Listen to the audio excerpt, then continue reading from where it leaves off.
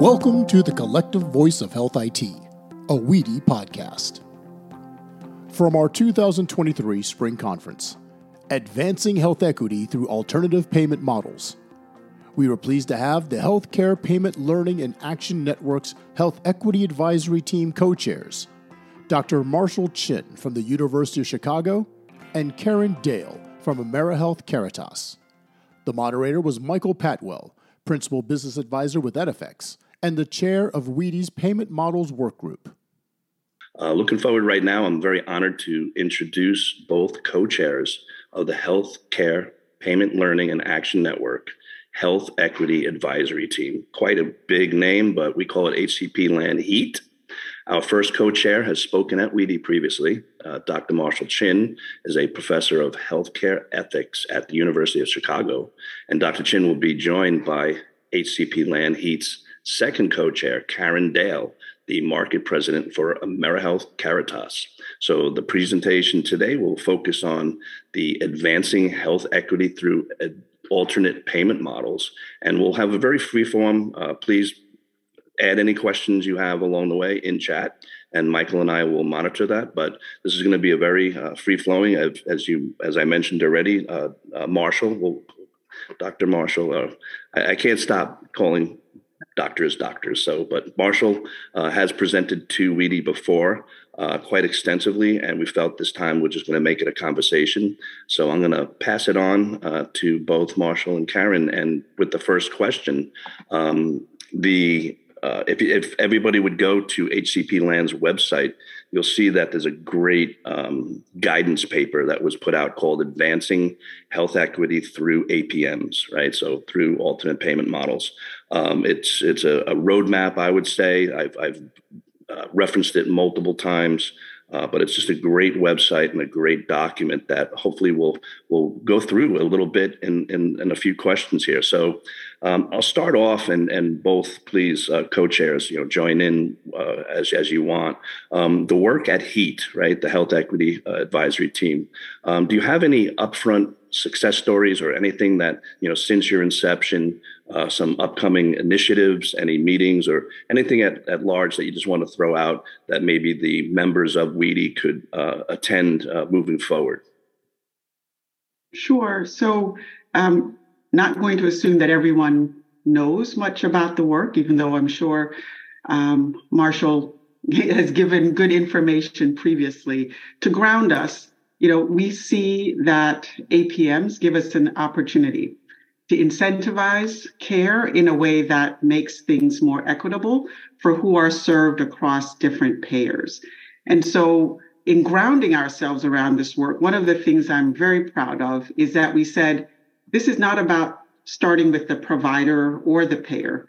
We must be grounded in our work in terms of who is being served, right? And so we're decidedly taking a person-centered approach so that we know that the person being served, that patient, member, enrollee, that the value-based care or the alternative payment model being utilized is not going to create harm. It's going to do good by helping to improve health outcomes, satisfaction, right? Decrease the burden they may experience as they work to navigate through the healthcare system. And so with that, our expectation in terms of part of what happens is that they're being treated with more respect and dignity by providers and by through the healthcare system. It's important to kind of make space to understand that point, because equity requires that people get what they need, right? That we're not just creating systems to focus on the outcomes a health system wants to have, but rather where's that intersection occurring between the people being served and the health delivery systems supporting them. And so really proud of the work, which is on the website that was mentioned, in terms of our theory of change and how we see individuals and families, providers, payers, purchasers, and providers like really connecting around a set of guidance that helps to address equity and improve health outcomes through care delivery redesign, payment incentives and structures, and performance management, because we do want to be sure we know whether what we are putting in place is working.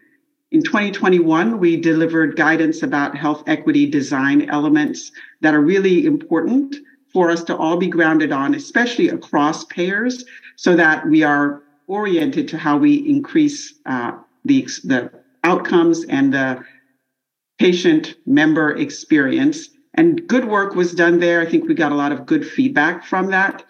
The core elements were around, reimbursement for care delivery redesign, the expectations that care delivery requirements need in order for them to be successful, and certainly data and management and measurement, which is always a stickier point. So we did the design elements in 2021. In 2022, we focused on social risk adjustment, which, different than clinical risk adjustment, is looking at what are all those health-related social factors that are associated with poor health.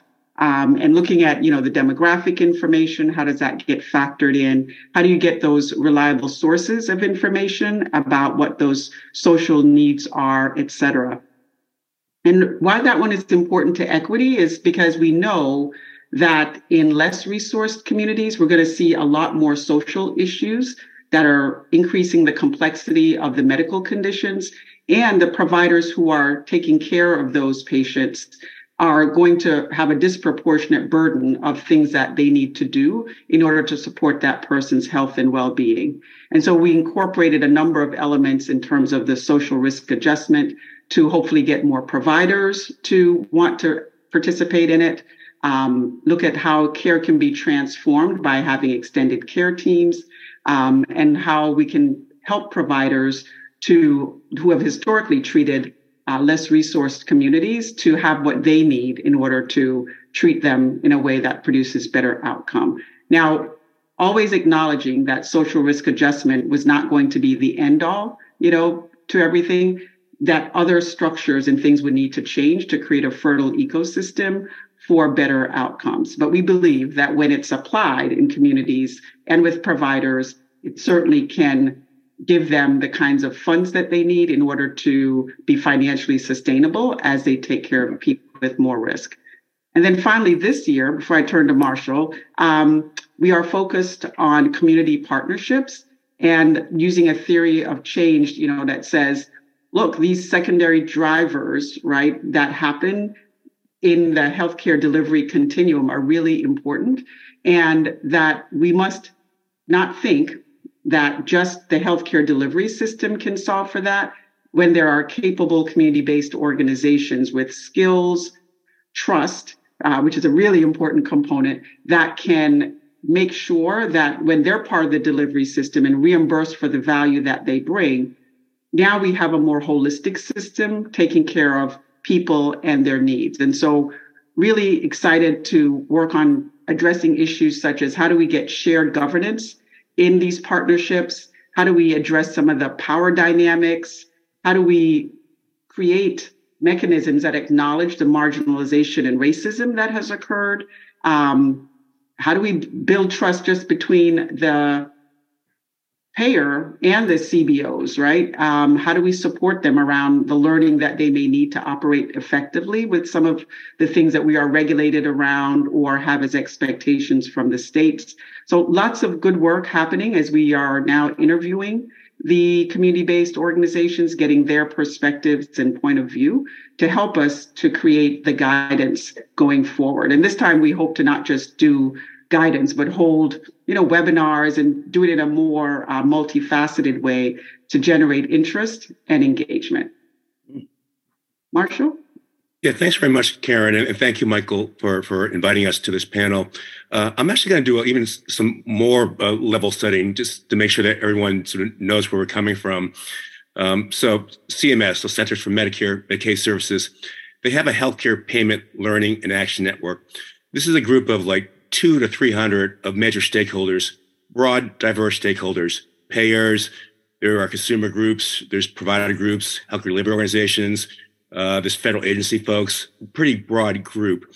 And the overall mission of this healthcare payment learning and action network is to advance the progression from fee-for-service payment to alternative payment models. So even as recently as maybe 4 or 5 years ago, there wasn't a lot of work done on equity by this LAN. And about a year ago, the LAN decided to create a health equity advisory team to specifically think about what can be done to further advance the promotion of equity within alternative payment models. Sometimes I think there's like this magical thinking in our field where we say, well, value-based payment or alternative payment models, well, inherently better than fee-for-service. And so things will sort of magically work out better for outcomes and value and equity. And I think the answer is not necessarily so. And so this health equity advisory team, this really its mission is to be intentional about equity. So thinking about, well, what can be done in the design and implementation of alternative payment models to increase the likelihood that there's a good result regarding equity.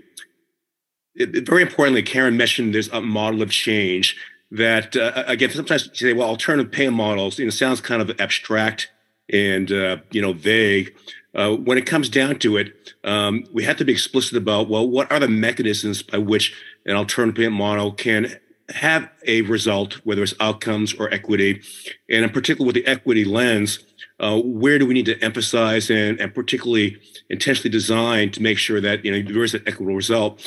And as Karen mentioned, there's like a one slide in the document that Mike mentioned, this technical guide. It's like about a 25, 30-page document, but there's like one page, one slide, which is like the model in a nutshell. And as Karen mentioned, really the core are three components: payment, care, delivery systems, and then performance measurement. And then there are a variety of levers around that. And as Karen said, that we've had a great start. That it's interesting that I think the other thing to emphasize is that it really is multi-stakeholder, both the LAN as well as this health equity advisory team. My sense is that everyone thinks that someone else has the power. Well, providers think that the payers have the power. Providers say, well, we can't do anything without the health plans, playing ball. And, in reality, they're all right, that, everything has to align. So you'll see, like the documents that Karen mentioned, there are recommendations, and a lot then becomes very specific for, well, if you're a payer, here's what you need to do. If you're a health plan, here's what you need to do. If you're a healthcare delivery organization, here's what you need to do. If you're the community or community-based organization, here's what you need to be thinking about. So, we've been at it for a little more than a year. I think we've made a lot of progress. We have a long way to go. But I think we've been excited with how things are going. And again, I appreciate this opportunity to share some of this work.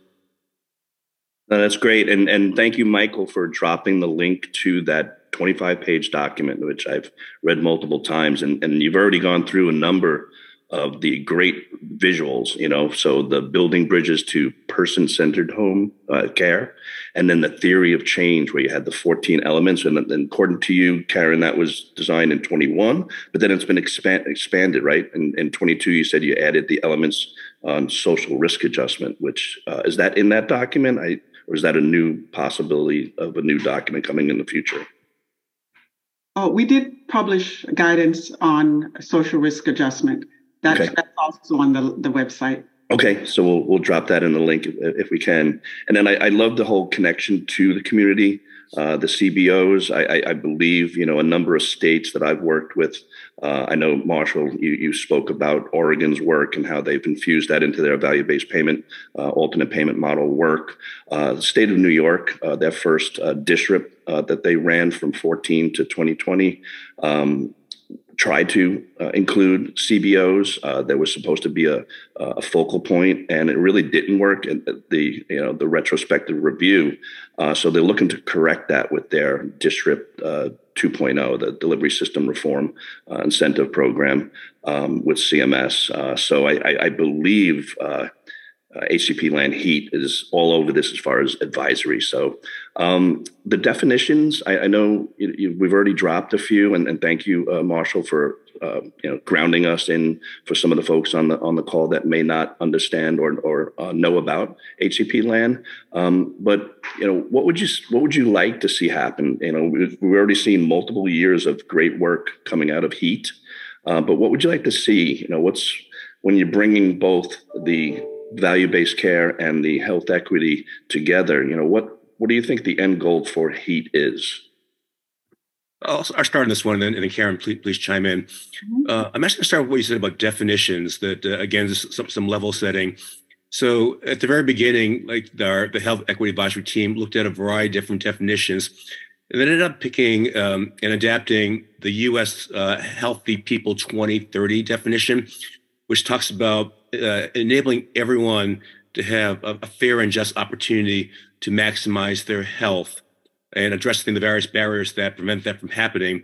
The addition is that the committee specifically added the need to address structural racism, the sense that one of the main drivers of inequities over time have been a variety of the results of structural racism, both how structural racism has led to economic inequality, differences in housing and education, employment, with this accompanying health effects, as well as how, like within specifically healthcare, racism has led to a two-tier system, separate systems of care, underfunding of a lot of the facilities that serve marginalized populations and all. So explicitly calling out that we need to address those. Answering your question more directly about like the ultimate vision. Well, I think like, the vision is sort of a world in which everyone does maximize their health, that we don't have a system where that there's just tremendous barriers to people being able to address the medical and social needs that drive health outcomes, that clinicians and staff, they practice in settings which are tailored to meet the needs of the community. As Karen pointedly mentioned, there is a true, authentic partnership with communities because in some ways, in many ways, really communities, they know best, what their needs are and what the solutions are in terms of how to tailor care for their care. And that also then that it's all aligned in terms of like the payment and business case, that the payment systems support that types of care delivery systems that can adequately and do a great job of addressing a person's medical and social needs to lead to the best possible outcomes, to lead to health equity for all, and this is a world then where all of us and all of our children, all of our grandchildren can maximize their health potential. Thank you, Marshall. I want to build on some of the components that Marshall touched on. So it's a woman, Rosalind Brock. She's a nationally recognized civil rights, health policy, and equity advocate. And she said the United States was founded on the principle of all men and women being created equal. But America is still a country of deep gaps, the employment gap, the healthcare gap, the justice gap.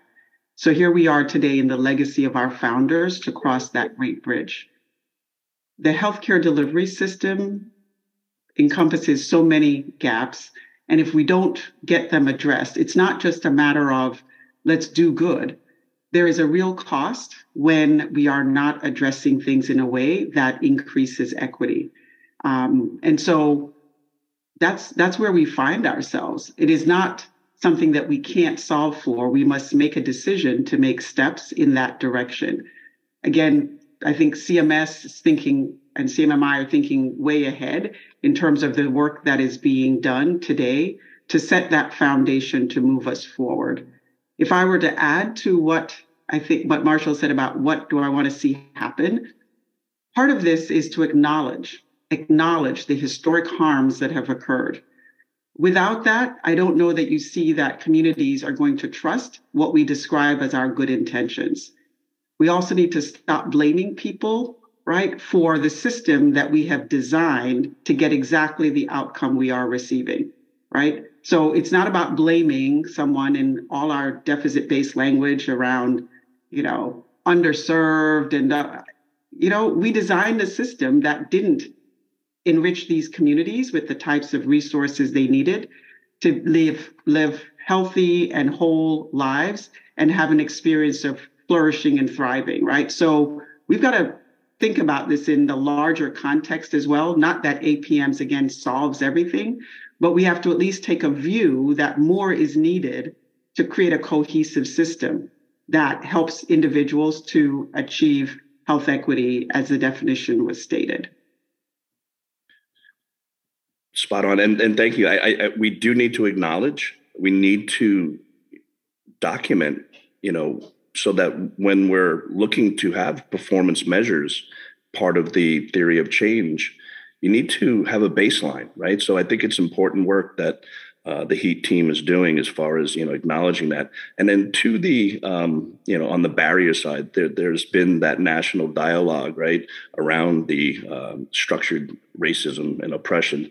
Is there any way you can discuss those barriers for the membership here and how they are affecting, that proper healthcare in the country for everybody, so everybody has that equitable health outcomes?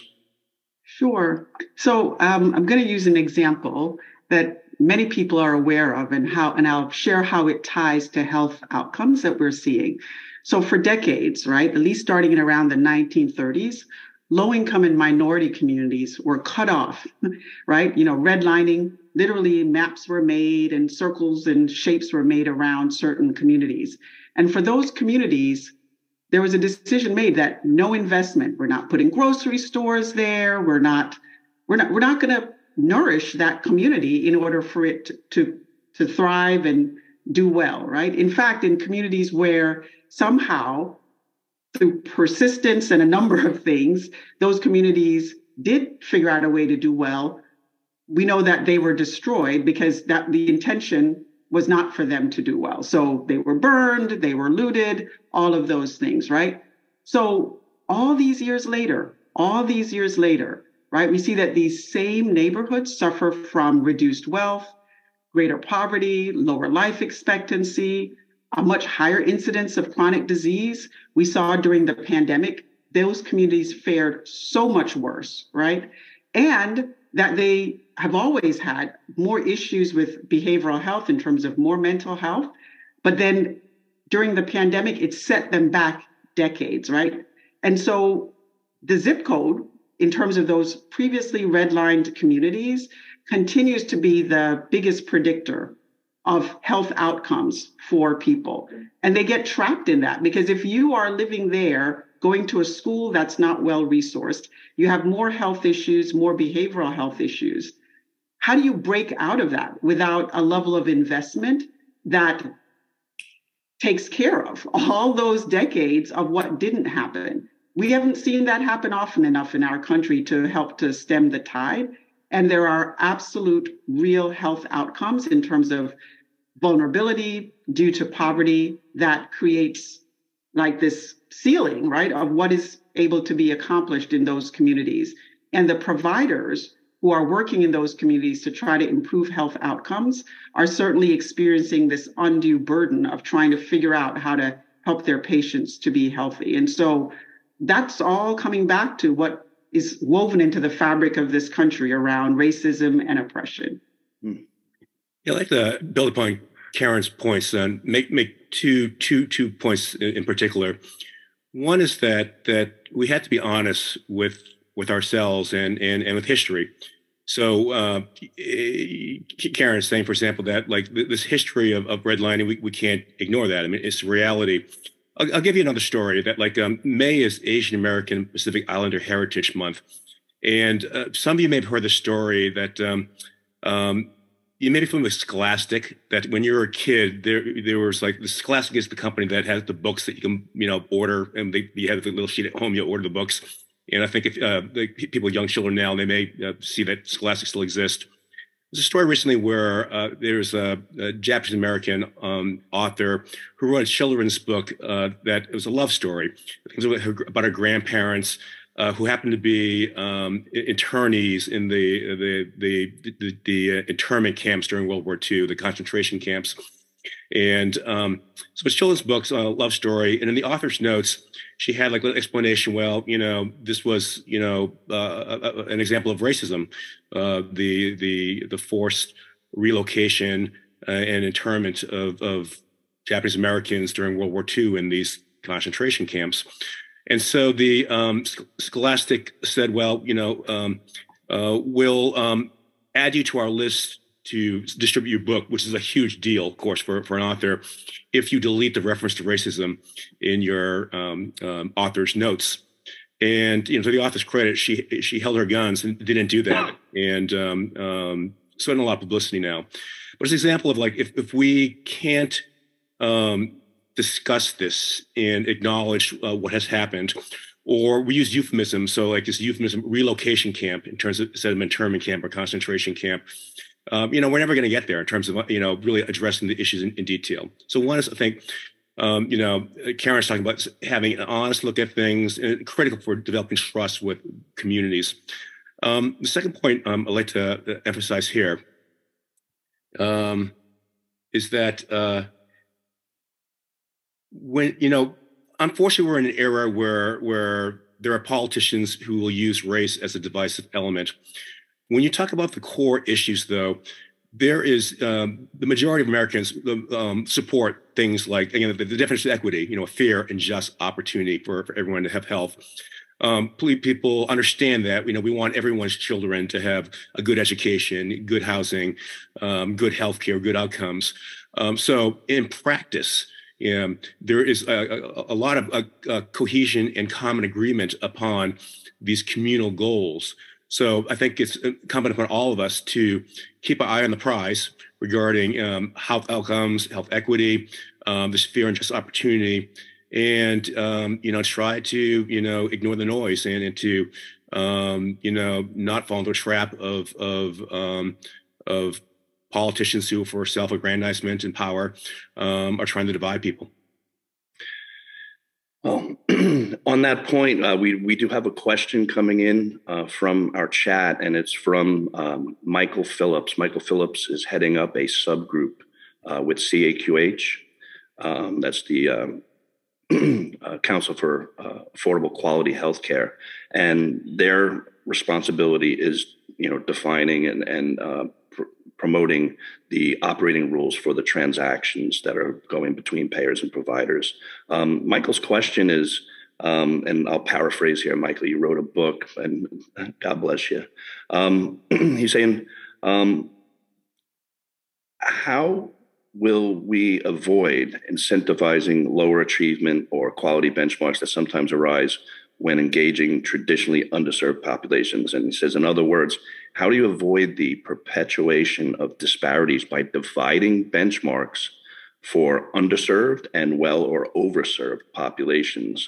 So I guess his question is driving at, if we're going to set these building bridges and the patient-centered care, but we're really focused on measuring disparities for the underserved, will there be an opposite effect? And hopefully I paraphrased that well, Michael Phillips, but any comments to that question? Yeah, I'll start on this one, and Karen, please add. This is a complicated question, and I think now we're going to start this dive into like details and mechanisms and, inside the black box.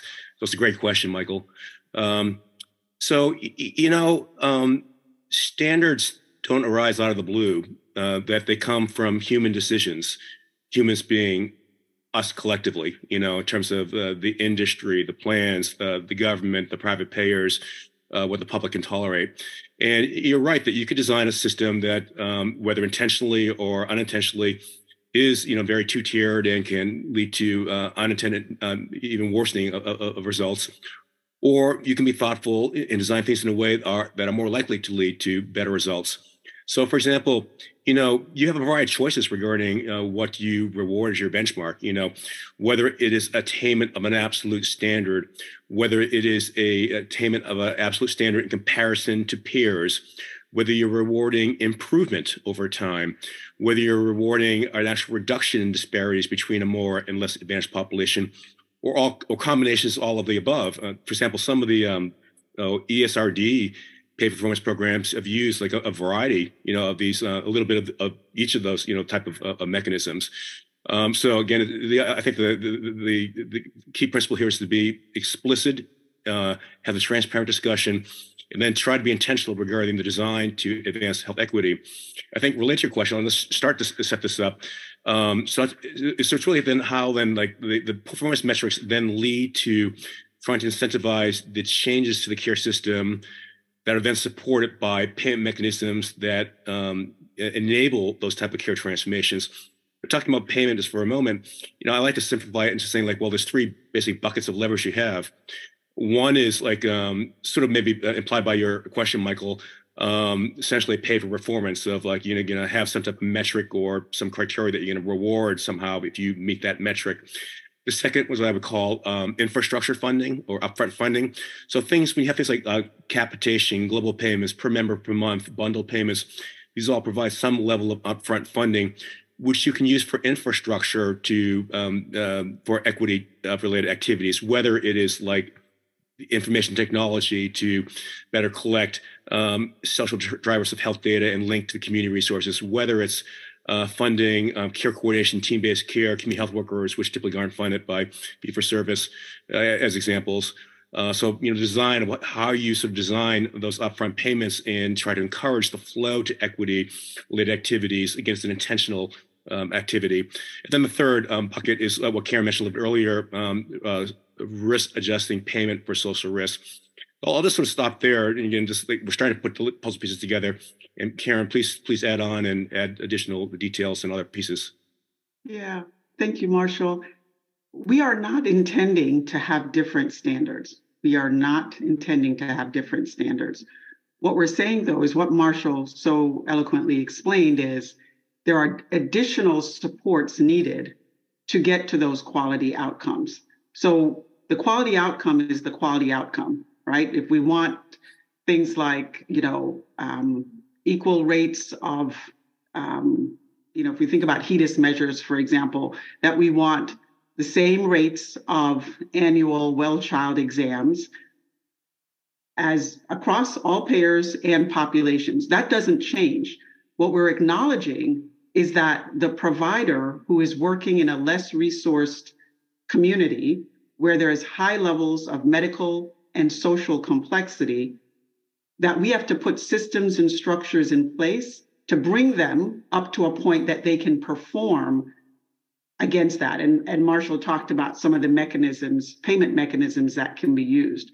The standard is still the standard. We're not saying that people whose race, ethnicity, and language belong to a less represented group, their providers are measured on a different standard. We're saying those providers need other opportunities and supports in order to perform well against the standard for the complexity of the population they're serving.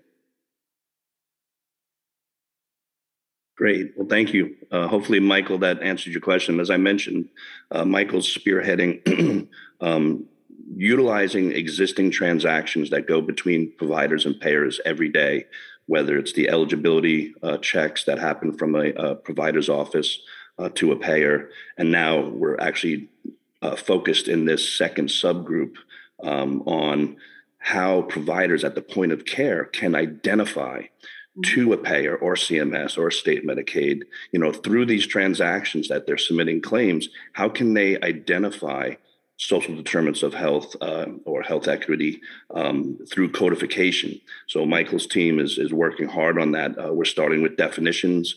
Here at WEDI, we also have a payment models work group that I head. And then also we have a few folks on the phone. I see Nancy Spector is on. She's heading our health equity work group. And we're trying to work together, in sort of how HCPLAN and HEAT are together, the work group for the payment models and also the health equity work group. We're trying to work together along with CAQH, which is what we consider a sister organization, along with Da Vinci, who is also working on standardization in order so that the information can flow from a provider to a payer, from a payer to a provider, and more in this new world, I believe, which is then out to the CBOs. I think that's something that, can be addressed in the next short term, where we bring in these community-based organizations that are so key in these underserved areas where providers need that extra incentive or extra resources to make sure that we're giving equitable health. So I'll end off with a couple of, I didn't see any question. All right, thank you, Michael's thanking you for the question here. So I know we wanted to talk about some of the alternate payment models in action. Do you guys have any examples that you could share with the team in our last few minutes here, within how they're working in action today or how we're monitoring that? Sure. Marshall, did you want to start or you want me to? Let's take this one first and then I'll reinforce. Sure. So I'll talk a bit about Amerihealth Caritas, where we firmly believe that taking an integrated approach to value-based programs will help those we serve. And so we have been hard at work, implementing value-based programs broadly. We have a value-based program for our medical legal partnership. We have one with a housing provider who provides housing for people with mental health disorders with a lot of supports. We have value-based for one of our medical respite programs. So, and we're always evolving, right? So for example, this year we added behavioral health measures, knowing that the collective trauma experienced in our communities coming out of COVID caused a lot of harm. And we've seen certainly a much higher rate at which there are new diagnoses of behavioral health conditions, substance use disorder, et cetera. So we've really focused on that and are helping our providers to focus on mental health in their provider dashboard. So sharing, right, more information in that regard and encouraging them and incentivizing them to do more screening. So I'll walk through a couple of examples. One other thing to mention is the power of data exchange, which I just heard Michael kind of touch on. So where there is a health information exchange in a state or jurisdiction, it's so important for that to be a good investment and to work hard to get as many providers as possible connected to it. It does a couple of things. It helps the care delivery system and care team to see things, the same view of what is going on with a patient from the payer side, a member, right? And the payers benefit as well from access to that system. The other piece is it helps to improve the member/patient experience because everyone's not asking them the exact same question over and over again. And if you have a really robust HIE that has the ability to store like images and all kinds of rich information, both clinically and socially, it's even better because then we're all working from the same page and we have a much better opportunity, based on alerts and the information in the system to cohesively act to help that patient member to do better. So the measures that we added around behavioral health were depression screening and follow-up for adolescents and adults. The percentage of members who are screened is part of how we then incentivize the provider based on their panel and the diagnoses we see. The fact that they follow up on a positive screen or refer that to us. We look at things like, making sure that the PHQ-9 monitoring depression symptoms is done. Depression remission or response is another really good measure. So all of these things give us indicators. The equity piece comes in when we also then look at that information on a member level and say, so if we look at race, ethnicity, and language, are we seeing any gaps and disparities? And how do we then create systems and supports to address that? We have a wonderful portfolio of value-based around maternity care, because we know that, Black and brown people, right, pregnancy-related mortality rates are 3 times higher than that compared to whites. And so we have a Bundles for Babies program, which has had positive results. When we do launch a program, though we have the bones of the program being similar, we recognize the importance that healthcare is local. So we do have the capability to then add in measures that may be specific that are highlighting disparities in a specific market so that we, can incentivize providers more for that. For example, there are markets where sexually transmitted infections were higher and really important to address that so we can incentivize providers more specifically for that or, whatever other issue might be highlighted in a specific market. And we've seen improvement because we're always looking at tracking improvement, market over market, provider over provider. So we've seen improvement in the timeliness of prenatal care, chlamydia screening, syphilis screening in the 3rd trimester. And we share the information broadly with providers about what is working, encourage them to work with each other to learn in terms of best practices. We have Bundles for Babies, which is another episode model focused on that. We use that episode model in other areas too, like substance use disorder, diabetes, PTSD, asthma, and hypertension. We find that it's easy enough for providers to understand. It helps to reduce administrative burden. And so that's a model that seems to work well. And again, we're always measuring. We recently launched a value-based program for doulas. We know that doulas make an incredible difference in the experience for Black and Brown birthing people around birth outcomes and the patient, the experience that they have, right, going through the healthcare delivery system. So we think that that will work well. We don't have results yet because literally just launched very recently. But it gives us, again, another opportunity to address equity because we know that birth outcomes have such disparate outcomes depending on your race. And then lastly, I will touch on the fact that we have a substance use disorder bundle that we put in place that has shown improvement year over year as well. The improvements fall in 3 areas: initiation of alcohol and other drug abuse or dependence treatment, engagement of alcohol and other drug abuse or dependent treatment. So initiation and engagement are 2 important things to look for. And then adult access to care, because we're thinking about the whole person and the fact that when someone has a diagnosis of substance use disorder, there's often a number of medical complexities depending on the length of use that can also be problematic. So we have more, but those are my top ones to share that show kind of the breadth of how value-based or alternative payment models can be used, and the fact that when measured and providers are supported to engage, we are transparent with data exchange and information, and provide other contexts and supports, so everything doesn't sit on just the provider to resolve, that we can see progress on quality outcomes. Marshall? Yeah, thanks, Karen. I'm going to point out two areas. So one is that some of the most interesting work is happening in state Medicaid programs. You have the 50 states, so you have like 50 state laboratories in a sense.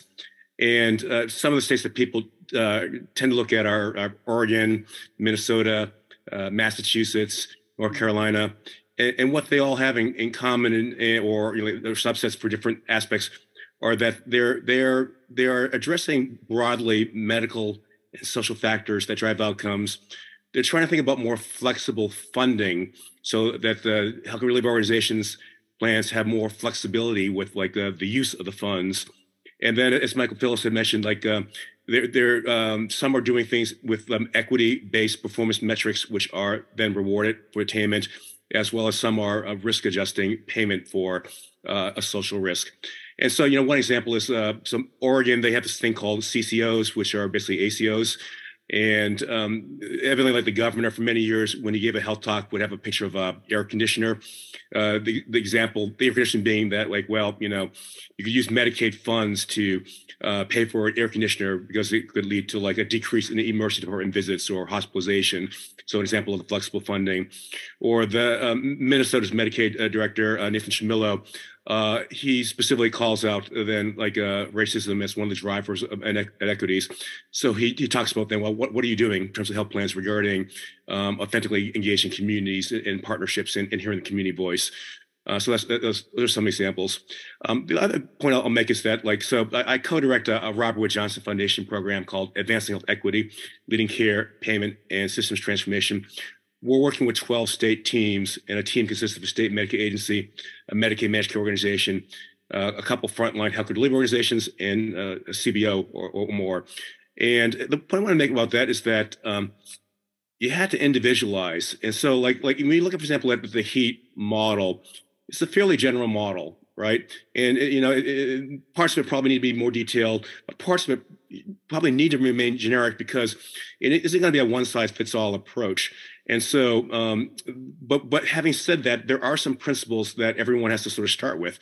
So, what Michael Pattwell said a little bit earlier was, well, so you need to look at data in terms of like trying to identify where the disparities are. You need to do a root cause analysis in partnership with the community to understand what are the drivers of the inequities. Your care transformation should address those root cause drivers. Otherwise, you're not addressing the problem. And then payment, again, it's not payment for payment's sake, but it's the payment that supports and incentivizes those type of care delivery systems and transformations that address those medical and social needs to improve outcomes and advance health equity. So it does devolve down to, in some ways, a relatively simple set of principles which are then complicated to operationalize in practice. But that's part of the individualization. And, every market's a little bit different, and the players and stakeholders a little bit different. But they do devolve down to like the basic principles that are in the various HEAT documents and guidance principles. Yeah. Well, one more point. Oftentimes people tend to focus on the technical parts, which are important, but rapidly people will reach a wall unless they address what I would call the culture of equity. So in other words, when it comes down to it, unless people truly value and prioritize and then do things like resourcing equity, then you're not going to get very far. So it gets into the discussion like, well, what does equity mean to people? How are we going to address racism and all? And so like one of our states, really good state, both their Medicaid agency and their health plan, they actually had us do 2-hour sessions with them where like half of it was like some general equity training. And then like half of it was breakout where they start to brainstorm, well, where they go from there regarding the culture of equity and piece. So in practice, it's equally important as all the technical stuff we've been talking about. Mm-hmm. Yeah. Well, unfortunately, we're out of time. I wish we could have more time with both Marshall and Karen, but we're going to wrap up right here. I'd just like to thank you both for the work you're doing, the work of advancing health equity for the whole nation and being that advisory beacon for everybody. We are watching. We are going to be going to your website often and making sure that we invite you back again. So thank you so much for your time today, and thank you for all the commentary. This has been the Collective Voice of Health IT, a WEDI podcast, where the healthcare IT communities connect, collaborate, and create solutions for a better health system. Find all our episodes as well as information on our association on our website, wedi.org. Thank you for joining us, and be safe.